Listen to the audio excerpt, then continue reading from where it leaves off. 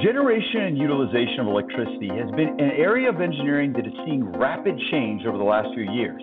We all want cleaner sources of energy, and with that requires new technologies to maximize the efficiency of how we generate that energy and use it. New wide bandgap semiconductor materials, silicon carbide and gallium nitride, are enabling new levels of capability in our systems. What is the direction of this technology, and when should we consider this technology in our designs?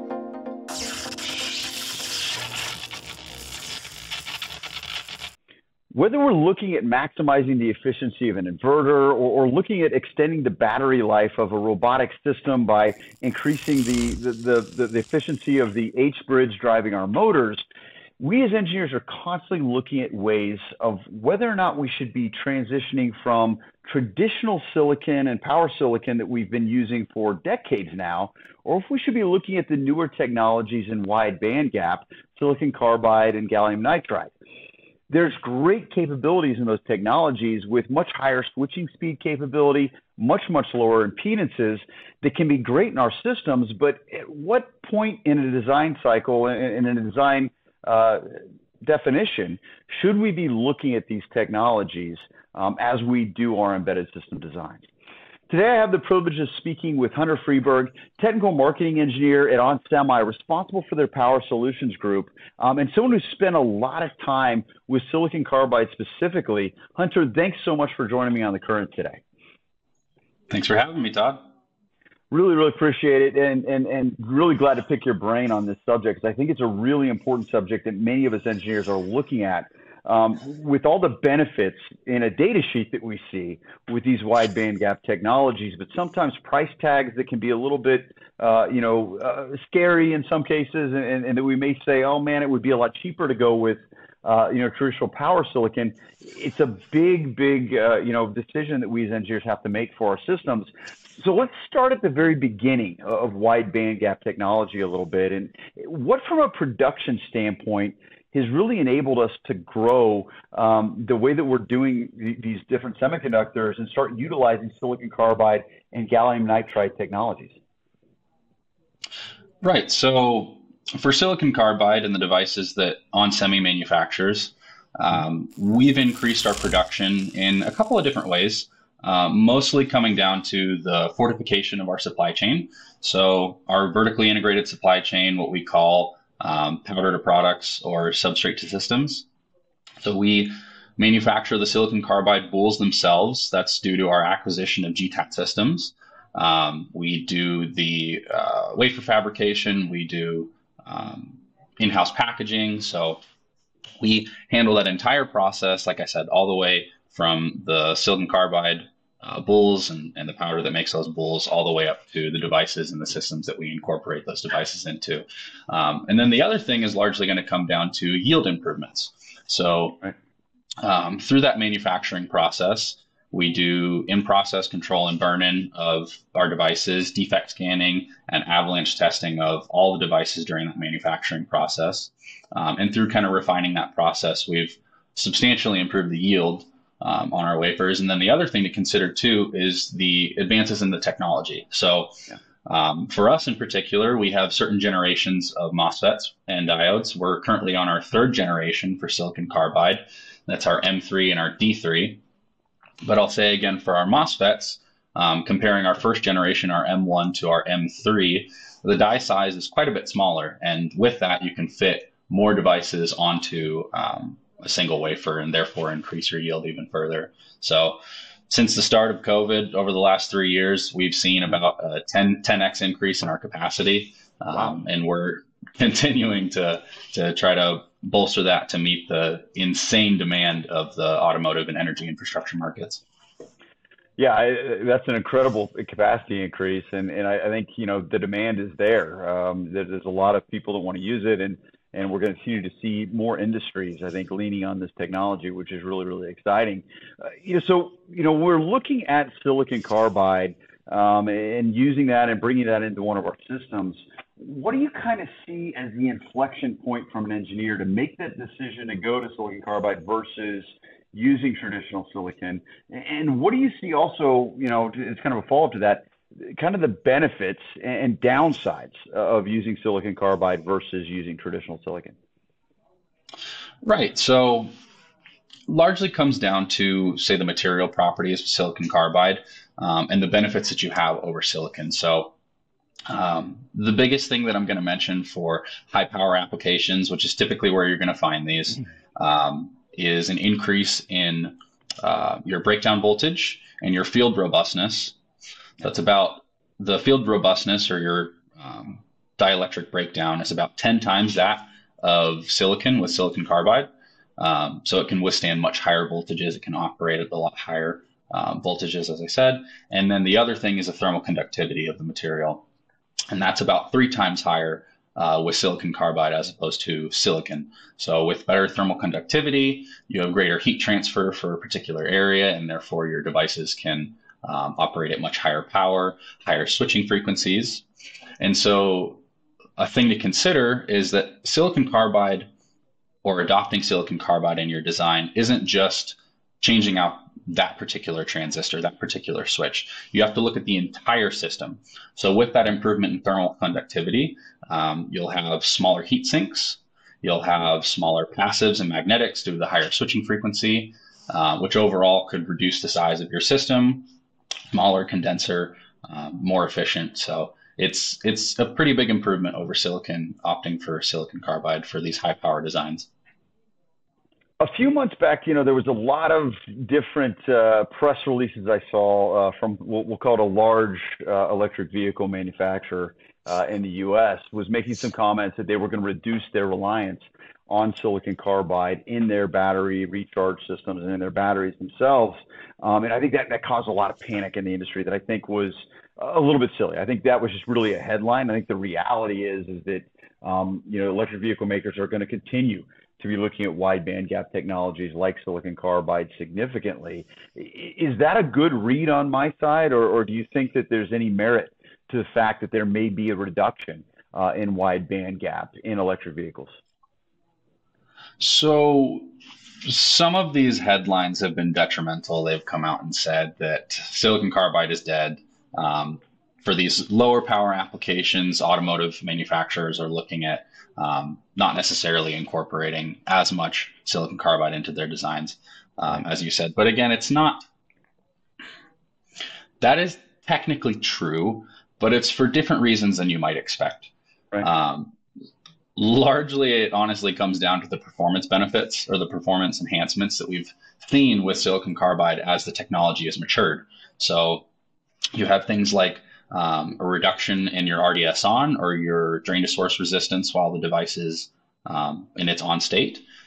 You have things like improvements in current capabilities. So some FETs going from like approximately 50 amps on average to even 100 amps or higher, being able to handle that much current. So in your existing designs, you're typically having to parallel many switches on a particular leg so that you can get to lower RDS on to improve your conduction losses or to be able to handle more current. But as, again, these devices are improving, you don't necessarily need to parallel as many devices to get to a similar performance level. So there is a reduction in SiC, but it's largely, again, due to the performance improvements of the devices. So it's kind of beating itself in a way. Right. But again, it's not necessarily a concern from the manufacturing standpoint. Like I said, we've increased our capacity substantially, but we don't see that going away. So at a vehicle level, sure, they'll be reducing their silicon carbide device count. Yeah. But overall, if you're reducing the price of your vehicle, the adoption should increase. So the biggest hurdle that we see today in electric vehicles, I would say, is cost, quite honestly, for the consumer. Most consumers are looking at your typical ICE or ICE, your internal combustion engine, and it's far cheaper than the next best electric vehicle option. But again, as you improve affordability, consumer adoption is going to increase drastically and is likely to offset the reduction in silicon carbide devices in your traction inverter application. Right. right. I think to some extent, the technology, I think you kind of mentioned a little bit, the technology is almost its own worst enemy, because it Right, has improved so much, it has gotten so good, and the impedance levels on a silicon carbide MOSFET have gotten so low that you can reduce the number of silicon carbide FETs you're using in a right, system, and so it hurts some of that. But to your point, just market forces being what they are, the theory would be that, as the prices of whether we're talking about electric vehicle or the recharge circuit for that, or, a silicon carbide motor driver system, as those costs come down, the volume purchased should go up. So volume should continue to right, be strong. I don't see this technology going away myself. This is, this isn't truly damaging. It's a slight little road bump in the scheme of things. right.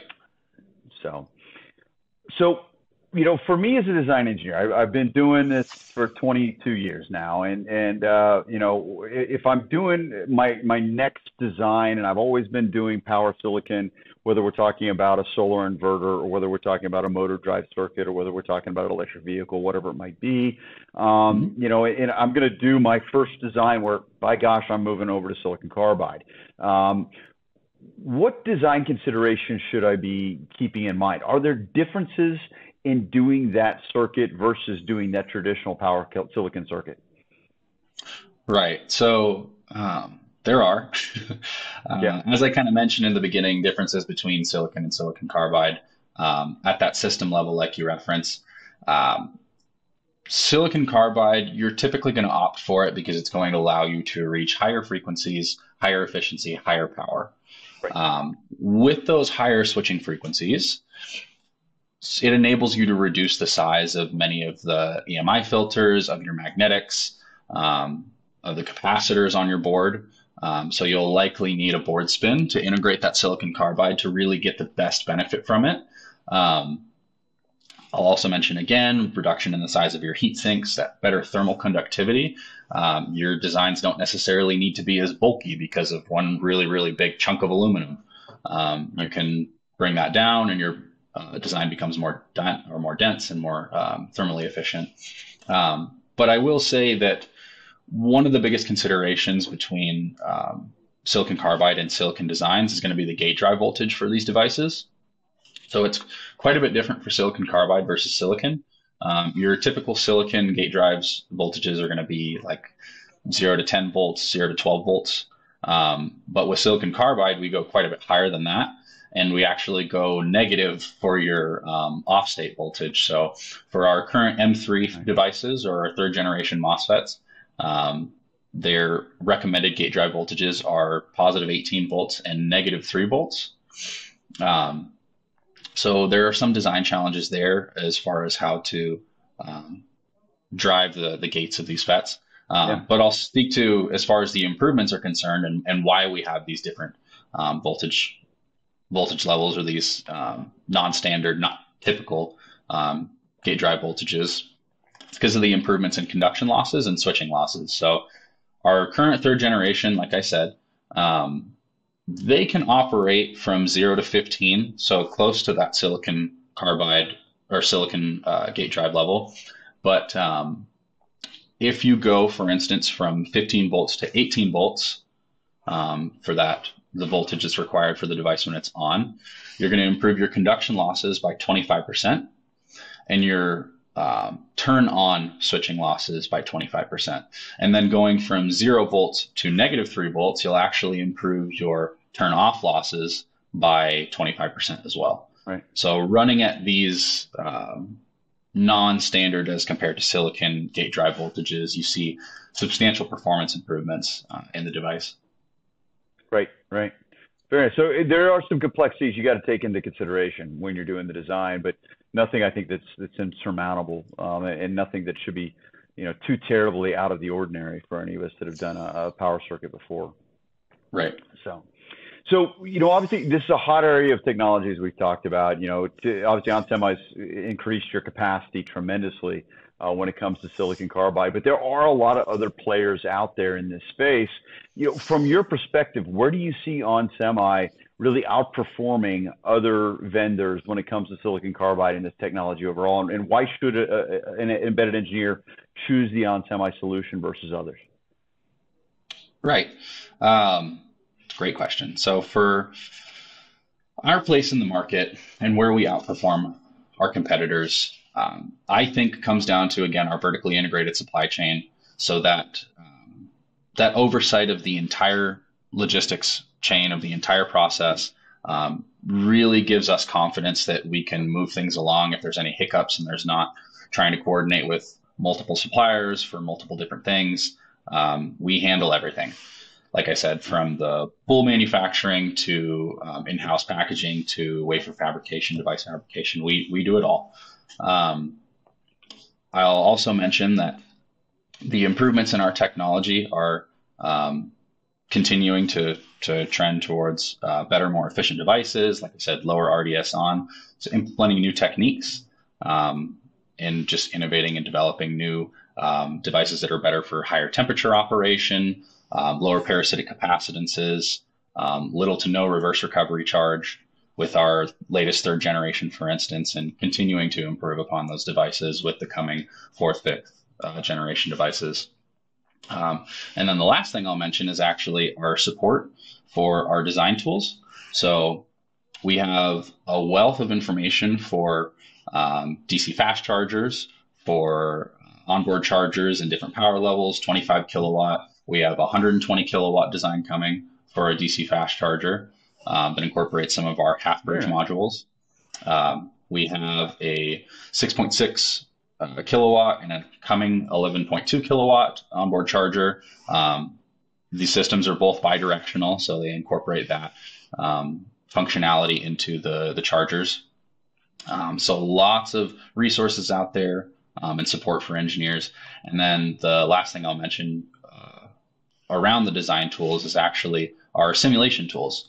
So we have physical and scalable models, which I'm sure many people have heard us talk about a lot, but what exactly that means and how they're different from our competitors. So in a traditional case, you're going to build your device, test your device, and then you're going to backfill those parameters into a data sheet. But the problem is that when you're testing those devices, it's in the real world, you're on a board, and you have to account for all of the devices that are in that circuit when calculating your efficiency overall. Whereas with our models, they're actually based on the structure of the device itself.